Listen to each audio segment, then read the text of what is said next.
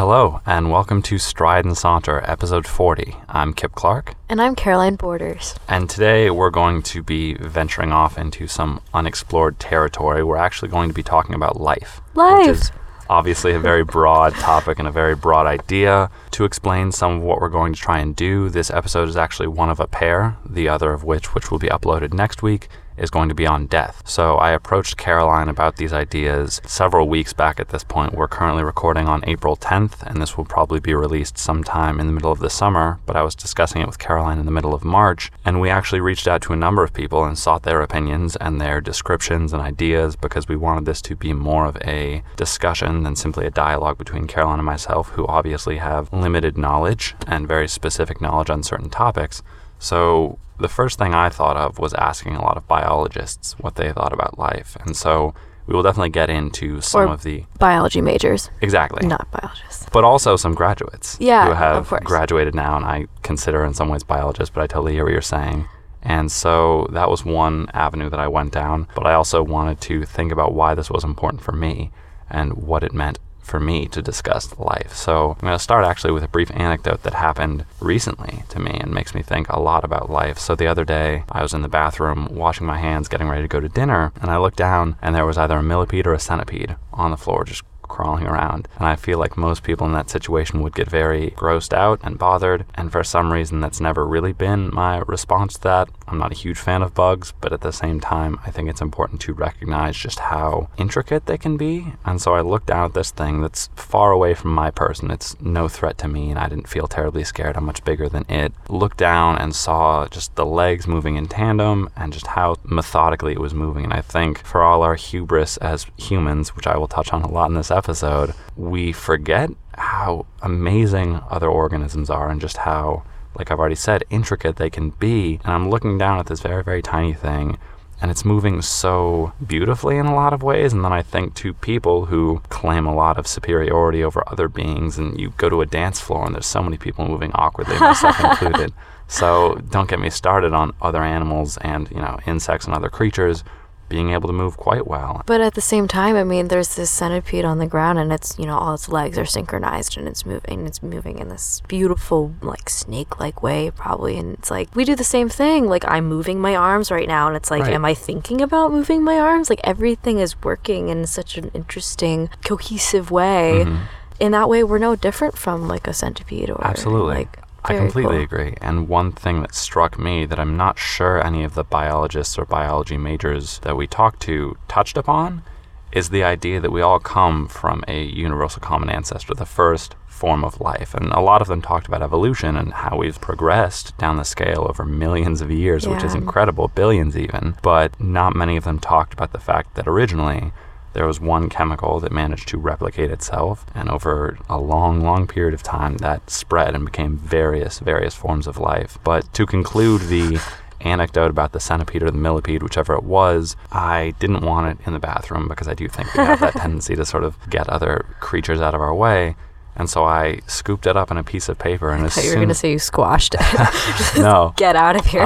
Which I'll get back to, actually, that idea of, killing insects. I scooped it up in a piece of paper, and it formed this perfect spiral coil as a defense mechanism, which amazes me because I think, okay, well, people, when threatened, often sort of curl up in a ball to try and make themselves smaller and harder to hit. And I feel like that's not a ridiculous behavior, and that's something that we frankly share. In fact, the fetal position, as it's called, is true of a lot of other fetuses before they've been born. Chickens, other animals, they all sort of form that curled up shape with their arm structures and leg structures just curling towards one another in the womb or in the egg, whichever it happens to be. That's further proof that we do share a lot of qualities. We've evolved from the same thing, Exactly. So I scooped it up and then I went and put it outside, and it was just really interesting to me, especially because we'd been planning to have this discussion. I think it was just a nice reminder that life is everywhere, and we always complain as people when we see ants in our food or seagulls grabbing our stuff on the beach, but it's because life has proliferated like crazy. So that's that anecdote. I'm sure I will have other things to say. What did you first think of when I brought this to you? And when someone says, Caroline, how would you define life? Obviously, it's a very broad question, but where would you start? It's interesting. I think part of why, for me, when I think of life, I don't think immediately of biology, is partially because I'm not a biology major, I'm an anthropology major, so I'm thinking more of like the social side of things maybe. But also, I think it's because I'm young.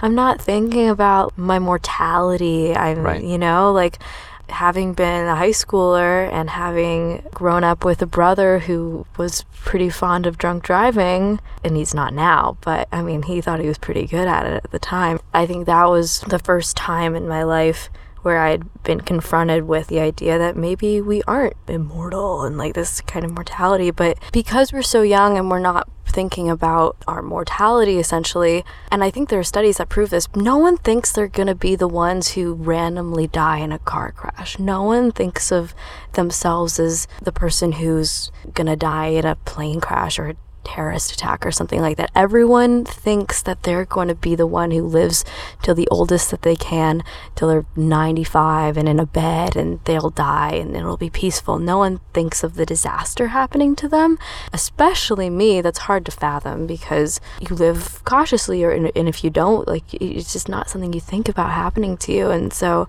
that initially that's as close as to the biological sense of life I can kind of come to when I first think of it. I don't know, what do you think of that? That makes sense. I think when you're talking about youth and the idea of mortality, one, to our audience, we are going to touch a lot on mortality and death in the next episode, but it's obviously central to life. Life itself is defined by birth to death. You are alive for a period of time, and then eventually you are no longer alive. I think it's really interesting to think about the different longevity of different species. There are certain fruit flies that live a day, probably less. So from birth to their death, they've lived a fraction of our lifetime. Or I mean, like, when a bee stings someone and they lose their stinger, then they die, isn't? And I don't think they even know it, or maybe they not sting. Well, see, that's the thing. I wonder, we always talk about intelligence as there's life and then there's intelligent life, and I suspect bees don't know, but I also think the dedication they have to the hive is so central to how they survive, and obviously as a species they've done pretty well, and I think it's a lesson, which leads me to a brief tangent actually. One of my favorite things about life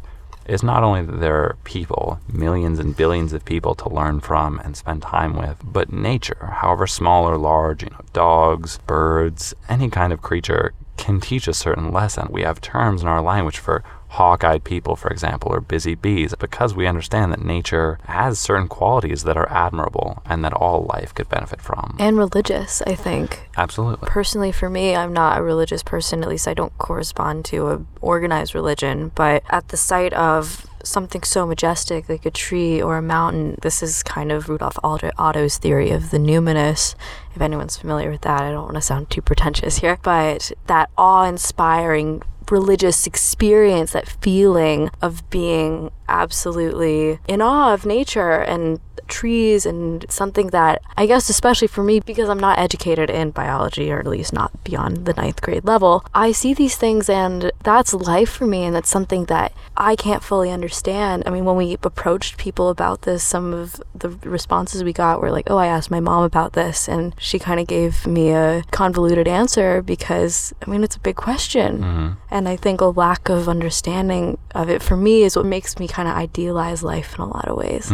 And certainly it's rough at certain points. I don't want to act like life is always peachy. I think for plenty of species that are often prey, let's say gazelle in the grasslands of Africa, they're hunted daily by lions and presumably other predators as well, and so they have a rough existence. But at the same time, I do think the food chain is a very interesting thing, in that most creatures eat something smaller than them or something along those lines. Even creatures that eat plants are still eating life. To me, that's one of the most interesting things, that we as humans can choose to be either omnivores or carnivores. There are obviously people that are vegetarians and they're herbivores. Although vegetables and other plants are alive, we don't consider them in the same category as animals because they don't look like us or act like us. And I know that I talked about some of this in a previous episode on deforestation, but you look around at life and it is literally everywhere. I would challenge everyone listening, wherever you are, if you're in a car or sitting down somewhere or walking, just look around. You won't be able to count the number of things that are alive in your field of vision.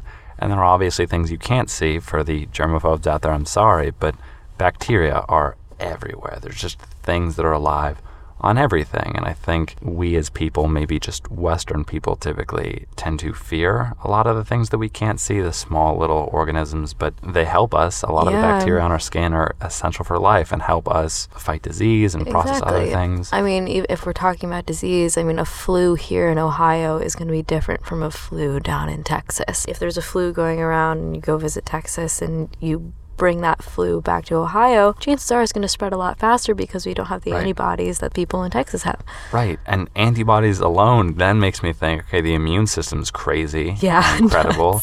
And the fact that we have this thing inside of us that acts like a police force, to simplify it to a gross degree. And I think it's an incredible police force that memorizes the identities of certain diseases so that if you get it in childhood, your body, and I know I'm simplifying this and there are biologists out there that are scoffing at me, but your body makes the antibody and keeps that coded somewhere so that if you ever see that virus or that strain of the illness again, your body fights it immediately. But even those diseases that develop resistance or they evolve as well to get in your body. And I'm definitely simplifying as well. Try a different way. I mean, everything's evolving constantly. Everything's adapting. Right. We as people tend to be afraid of those things because, let's be honest, our survival does hinge upon other things not surviving. When we brush our teeth, you're killing bacteria. That's what you're doing. You're also strengthening the enamel and such on the outside of your teeth, but you're getting rid of things that would otherwise hurt you. And I'm not necessarily saying that you can't kill anything because, frankly, life does involve the death of other things. When we eat food, at some point it's going to die. Even if you eat a live organism, it's going to die inside of your stomach.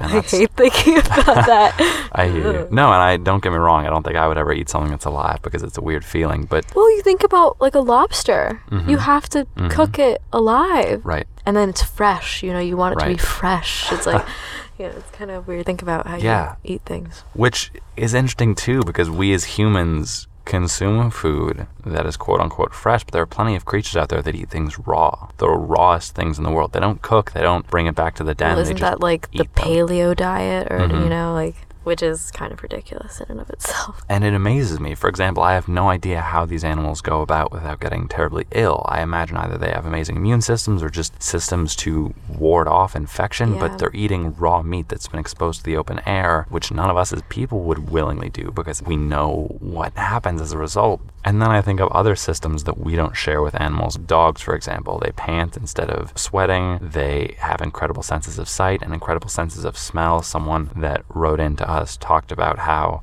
dogs have 220 million scent receptors, whereas we only have 5. One question that I would ask you to sort of direct the conversation a bit, Caroline, in what ways do you think we as humans have an accurate perception of life or even the planet Earth as a host for life? Because, as is obviously very clear, we don't perceive everything. Our vision, for example, is limited on the spectrum of visible light. Scent is obviously limited. Our taste buds, I imagine, are limited. And of course, we're pretty large. We can't get in very small spaces. And also, we can't experience very large things because of our size. We're not like blue whales, but we're also not like the smallest of insects. Yeah, I think humans are very narrow-minded and are pretty short-sighted, both literally and kind of in the abstract. In that way, I mean, we can talk about global warming. We see that life in the globe itself is changing around us due to climate change, and we're not really doing that much about it. There's certain sustainable energy reforms that are trying to be put in place, and yet still a huge amount of our budget is going towards military endeavors. So I don't think we can look at life and we can look at the world and really look at it beyond a few years down the road. I mean, all these plans that are put out are like 5 to 10 year plans, or politicians say we need to make a future for our children or whatever, but I don't think we're perceiving life as this thing that should go on. I don't know, what do you think? I hear you. Well, I think it's interesting you bring up politicians alone. The fact that we are organisms that believe in political structures, when you really think about it, is interesting. That we think we shouldn't all be individuals governing ourselves. We collectively as a society would prefer to have organized systems of trade and other things. I think that's really interesting to think about the fact that we as a species do that. And have evolved systems to enforce that. Like currency, like money is an abstract, isn't it? Absolutely. But it's not, And money also ties into trade, which makes me think back to possessions. And I'm going to stop just listing abstract ideas here. I was on a walk with a friend the other night, and she and I were talking, and I was asking how her life was going, and she said that 3 of her pairs of shoes had been ruined by her friend's dog. And my first thought was, I'm sorry that those shoes were ruined. I'm sure that cost a lot of money. But my second thought was, those are possessions. You are relatively fine, and I think this dog, who maybe doesn't understand our human rules, which are decidedly arbitrary, did what felt natural to him. And maybe got an immense amount of pleasure from it. Exactly. And it's so interesting that we as people rely so much on possessions. I think it's such an American construct, though.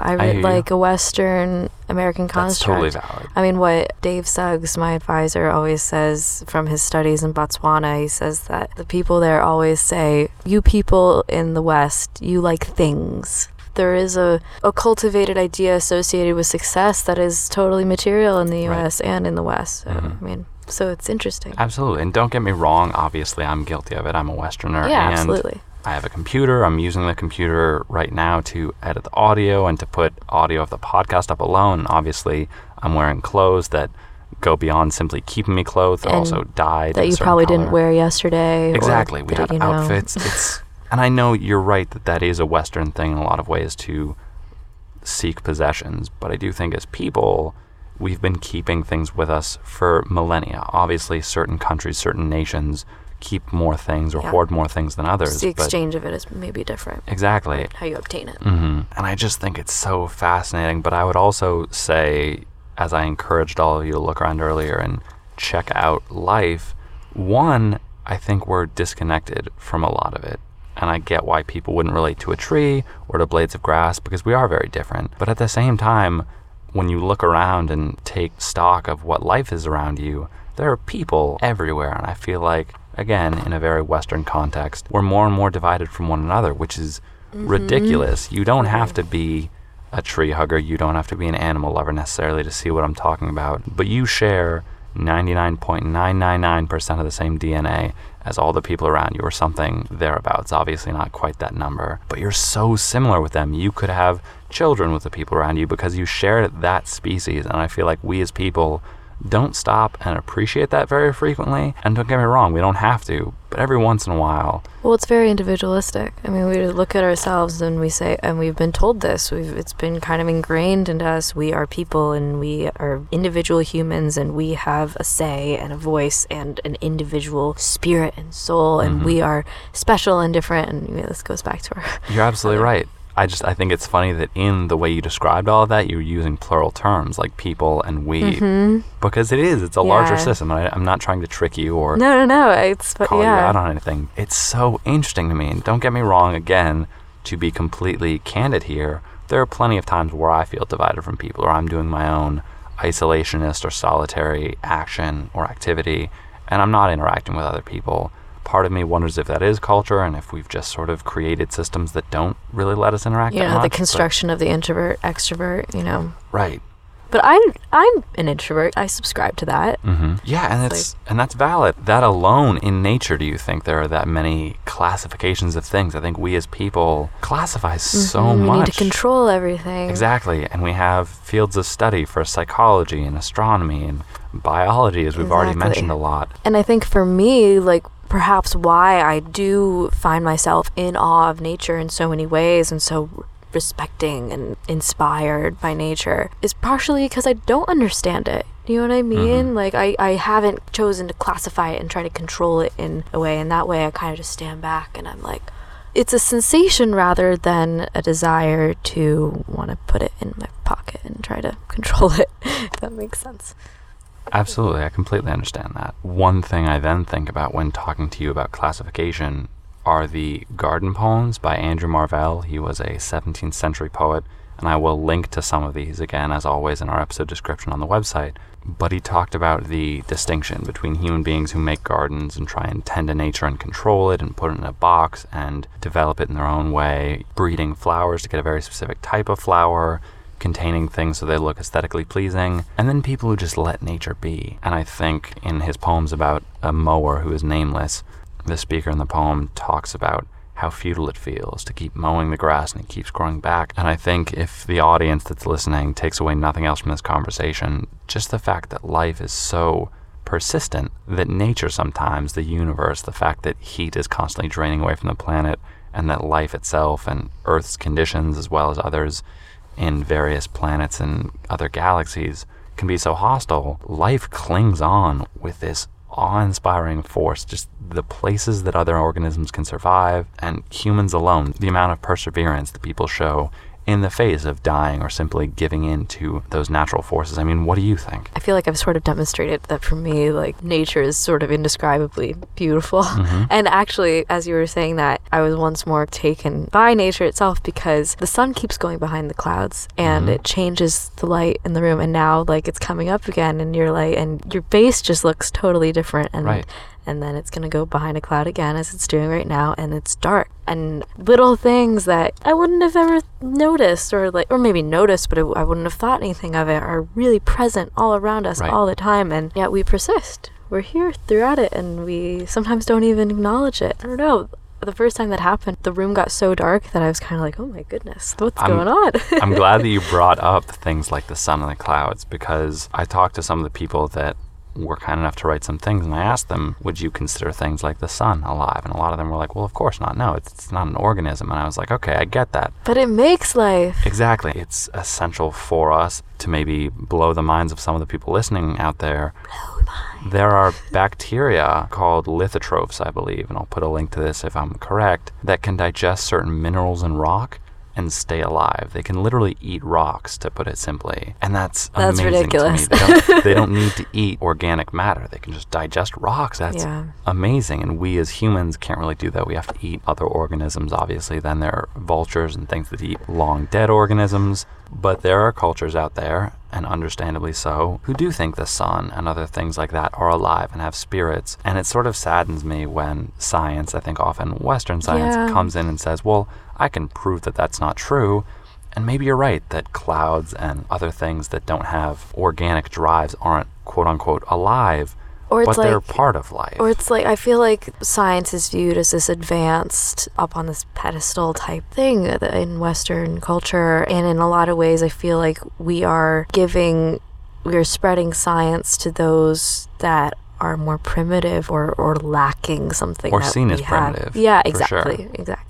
And I think that alone is really interesting, that we as humans, not only with other species, but within our own, try and find classifications of things. It's constantly a desire to separate rather than to conjoin. And I'm sure there will be a lot of skeptics out there listening who say, well, Kip, it's really easy to talk about how great it is to all get along, but we are not so different. And I think at the end of the day, people who want to believe that we are uncomfortable with difference, and that's their right, and that has probably been a result of their environment and other stimuli or other things that have happened in their lives that have caused them to feel that way. But to bridge to some of the things that people sent us, because those who wrote to us that we will thank at the end of the episode wrote some really wonderful things. Really wonderful things. Two of the people that are biology majors talked to me about how absolutely absurd it was that I was asking this. One begins, the magnitude of this question is almost unfathomable. No, I think it might be unfathomable. Imagine you had to describe what the color green is to a blind man. It's impossible. It can't be done. To understand green, you have to be able to see, and see green. To understand life, you have to be alive, and you have to be able to see all life. To understand in the first place, you have to be alive. And another person said, trying to define life can be a daunting task. No set definition has been determined, since the word itself has multiple components that make up a living thing. Therefore, existing definitions prove to be abstract or vague. Some might describe life as a self-sustaining entity. Others describe things that are alive to be capable of Darwinian evolution. Children might describe something that is alive as something that moves. And I think this person gets at a lot of really interesting ideas, that life itself is vague, but at the same time very inclusive in a lot of ways. And one of the things that was written were the characteristics that many scientists or biologists have agreed upon. One is the ability to maintain homeostasis, which is sort of a set degree of variables that stay within a small range of variability. The idea of an organism being made up of cells or even a single cell. The idea that life has to reproduce, which I think is interesting. The idea that organisms or living things have to grow, to respond to stimuli, that they have metabolisms, and that they have to adapt, which I think is especially interesting because there are certain computer programs that frankly adapt, but we wouldn't call them alive because they don't have certain other characteristics. So I think one of my favorite things about life, perhaps, is how the things that people create sort of take on a life of their own in some way. And I'd be curious, were there any things that you read that you want to talk about at this point? For me, I guess life is so much more associated with emotion. It's visceral. It's a lot more associated with how I'm feeling and how I take on the day. And some days are good, and this is kind of maybe the emotionally damaging or self-damaging part of it, because I do really try to feel what I'm feeling, and some people aren't like that. So one person wrote, and I think I'm just going to read this whole last paragraph. Go for it. I think I know what you're talking about. Yeah, and I really think it's beautiful. There's a list in my notebook of things that I want people to know. Here's the one I think is most important. I have a mental illness, and I'm probably different from you. I want to know what it's like to be emotionally normal. More than anything in life, I want to be okay. I want to be okay enough to get through my life. Sometimes I feel like I can't navigate a supermarket. Sometimes it makes me sad that I have to decide what to eat for lunch. Sometimes life is too big and has no handholds. You might return to your room at night and read a book that's waiting there and probably love it, but that won't be enough to make you entirely happy. You might think about dream stars up in the sky, and there might be moments when you catch yourself surprised at how much muscle there is under your skin, muscles long and giving up hard like the side of a suitcase. You might move to Brazil and feel more okay there. How do you figure out the life you want to have? How do you step into it? And this speaks to me in so many ways, because I am happy a lot of the time, but sometimes I'm sad and sometimes I'm mad. And I think for me, that's life, like on a day-to-day basis. Actually, I saw a play recently here at Kenyon that some of my friends were in. It was called Dryland.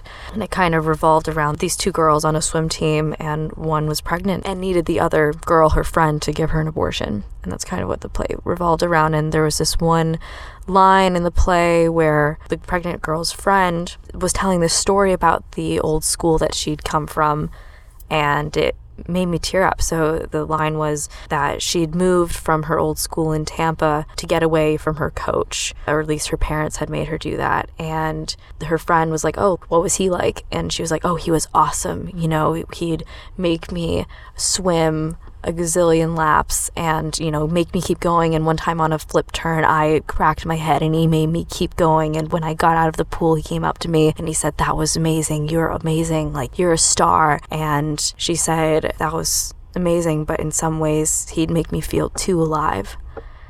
And, I think there are people for me that make me feel too alive in a way that can be self-damaging. But in a way, that's what I crave. I want to feel everything I can feel. And one person submitted a poem, and he bolded a section of it that says, "For some reason, we like to see days pass, even though most of us claim we don't want to reach our last one for a long time. We examine each day before us with barely a glance and say, 'No, this isn't one I've been looking for,' and wait in a bored sort of way for the next when we are convinced our lives will start for real." This speaks to me in a lot of ways, because I don't think I always have that carpe diem. Some Saturdays I want to sit in my bed all day, and it's a beautiful day outside, but I just want to sit in my bed because I don't feel up to it. That's not my day. There's this struggle I feel a lot of the time between life being short and life being long, because sometimes my emotions encompass me or get me down or maybe get me really up.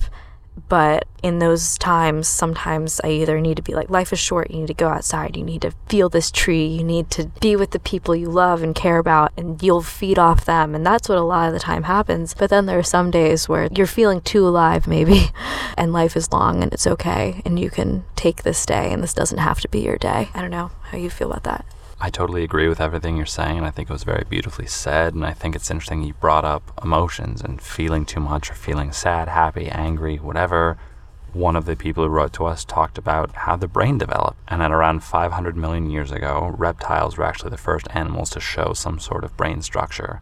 And so they developed basic functions like controlling a heartbeat, breathing, motor functions. And then around 250 million years ago, the limbic system, which is responsible for long-term memory and emotion, and then later the cerebrum was formed, which controls higher thinking and decision-making and judgment and emotion regulation. And I just think it's just so fascinating to think of all of these things which have happened out of our control. We haven't chosen any of these things necessarily. It's more that nature has preferred some of these characteristics and that we've evolved as a result, but memories alone fascinate me. I think the idea that there's so many people in our lives that we've met that frankly have impacted us, have changed our lives in one way or another, whether we're aware of it or not, is just amazing to me. Again, if you'll allow me to go on another brief tangent, I'll try and keep it brief. No, don't. It's fine. The connections alone in life are always something that I'm really amazed by. And I would challenge anyone listening to think about all the people that you know, or even think about 5 people that you know, and then think about all of the people that they know. And then for that third tier, all of the people that they have ever met or talked to even briefly. And without too many exponents going down that chain, I think you would very quickly encompass all of the people on the planet. Maybe we don't interact with these people daily. Maybe we only met them once in a diner, but people are connected to things. And I think that's fascinating because we're only one species and we're also connected to every other species in some way or another. I also think of the circumstantial nature of it all. I mean, I have best friends and most of them are on this campus. Isn't that kind of random? Mm-hmm. You know, like, oh, we're all meant to be a Kenyan or whatever. But at the same time, I feel like I could go anywhere really in that same vein and have people I'm really close to and connect in that same way. Of course. Because of circumstance. We're on a small campus, which is frankly on a small planet that's in a galaxy, which is again in a broader universe. And of course, scientists haven't observed all of the known universe because it's just so big. One of the crazy things about life is that I personally believe, given all the circumstances and probabilities, that life on Earth is not the only form of life. No, and actually I saw something the other day that was like, someone from NASA recently, it was in the news, said that by 2025 we're going to find other forms of life, or predicted that. And obviously it's not a sure thing. We might get to 2025 and nothing will turn up. Mm-hmm. But just the idea that in our lifetime we may discover a whole other race of living life, I mean, and to maybe bridge another connection to another planet Absolutely. Or universe, that I think for most humans is like a crazy idea, an amazing idea. Right, it definitely would be for a lot of people. I personally would be shocked and really amazed in a great way if we found life on other planets. I know there are certain elements that make up living organisms, or most living organisms on Earth, being carbon, oxygen, I think phosphorus, and several others. And there are organisms out there that I think we've discovered in certain poisonous lakes on Earth that have a slightly different set of 6. It's not the same 6 elements that we need to survive. And I think that's crazy. There are probably planets out there that don't contain the same elements, or at least in the same proportions as Earth. And if they contain life, how different it must be. And I also think it's fascinating to think about our planet again. There's something deep, deep, deep in the ocean that no one's ever seen. Plenty of things, frankly. And we think of those things as ugly or whatever because of our human sense of what beauty is. But just terrifying. Exactly. And I think weird. They would be on a visual level, but in the sense that something survived that long, or species have survived that long. Without light. Exactly. And under tremendous water pressure and other crazy circumstances. In isolation. Exactly. Probably not necessarily, but relative by isolation. Our terms, yeah. Absolutely. And we think of how lonely we can get sometimes on packed city streets or in cities of millions of people. And there are species down at the bottom of the ocean that are quite alone. And just the diversity of how they look, given that they didn't have light, or even species that exist on the planet that produce light. There are things that glow in the dark, like jellyfish, or obviously the commonly known firefly. It's just amazing. And these are all living things. I can't get over it, and I'm sorry if people are annoyed by how giddy I sound, but it's life. It's everywhere, and it's so fascinating. Our ability to study it is really amazing, but I hope people, especially in biological fields, but also outside, take time to just appreciate it. You don't have to think that everything's pretty. Certainly there are eels and other animals in the world, I'm still thinking about the ocean, that are scary looking or whatever, given our standards of what it means to be scary. But the fact that life has proliferated that far, and to take it back to people, and Caroline, I'd be interested to hear what you think about this, in a human being alone, most of our cells, I believe, are not our own. They come from bacteria or other things that are living inside of us and helping us work. Obviously, we have DNA from both of our parents, but that alone is interesting. We get the mitochondria, the things that make energy essentially in our cells, which is again a gross simplification. They come from the maternal side of the gene. Mm-hmm. And obviously fathers also contribute.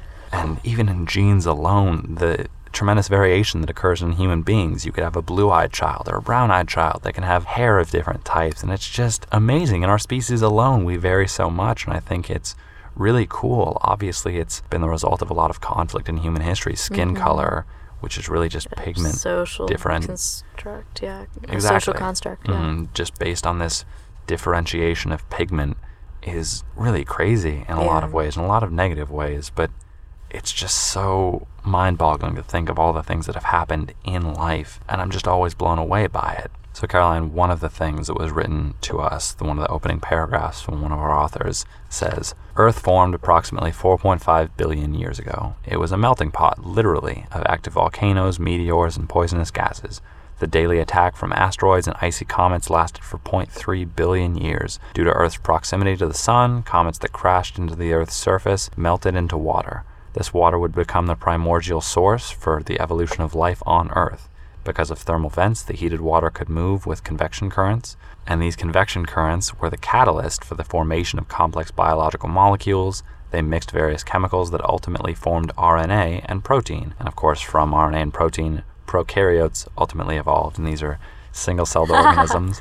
And then, of course, single-celled organisms eventually combined to form multicellular organisms, and that alone, which has led to us now, as I said, maybe I'm miscounting, but trillions of cells, if not billions at least, in the human body. I think trillions. And I think there has to be. Yeah, and how they all work together. It's just mind-boggling. Yeah. And I apologize for using such similar language to describe all of these things, but one of the best things about life, I think, that is evident in the way humans study it, is that there's so many different facets. There are marine biologists who only study aqueous life, and I think perhaps life in the ocean mostly, and they're satisfied. They have so much to study because of how much goes on in those environments, and I think it's amazing. Yeah. I mean, and then you think about humans and how there are a vast number of people all over the world, different religious groups, different cultures, who view life in so many different ways, who have a doctrine, a philosophy, a constructed culture that makes them view life and where they go with that life in certain ways. And it's amazing that while we are all these multicellular organisms,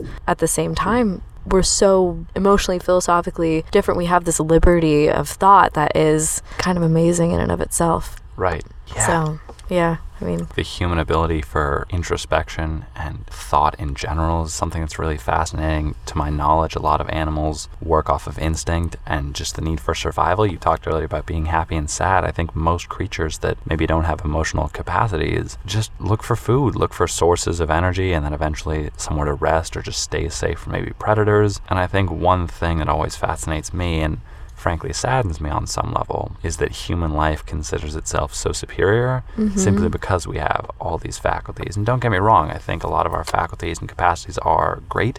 I think the fact that Hamlet was written and that people can travel faster than the speed of sound and leave the planet's atmosphere, these are all amazing things. But at the same time, human beings suffer from a lot of things. And so I don't want to deny that. Obviously, humans suffer from war and mental illness and disease. And I talk about having good days and bad days, but the bottom line is there are some people in the world who live poorly and live badly, and that is their reality, their everyday reality. And suffering is absolutely a part of it, and I don't want to sound downcast, but I think it's important to acknowledge, especially as someone who's spent the past 40 minutes sort of gushing about how great life is. It certainly is, in my opinion, but I think that needs to be taken in consideration and in contrast to some of the problems that frankly can be solved, I think, and some of the problems which are just a part of life. Being hungry, hopefully not to the point of starvation, is a condition. But that exists. Exactly. I mean, and I think most animals daily are hungry. That's why they're searching for food.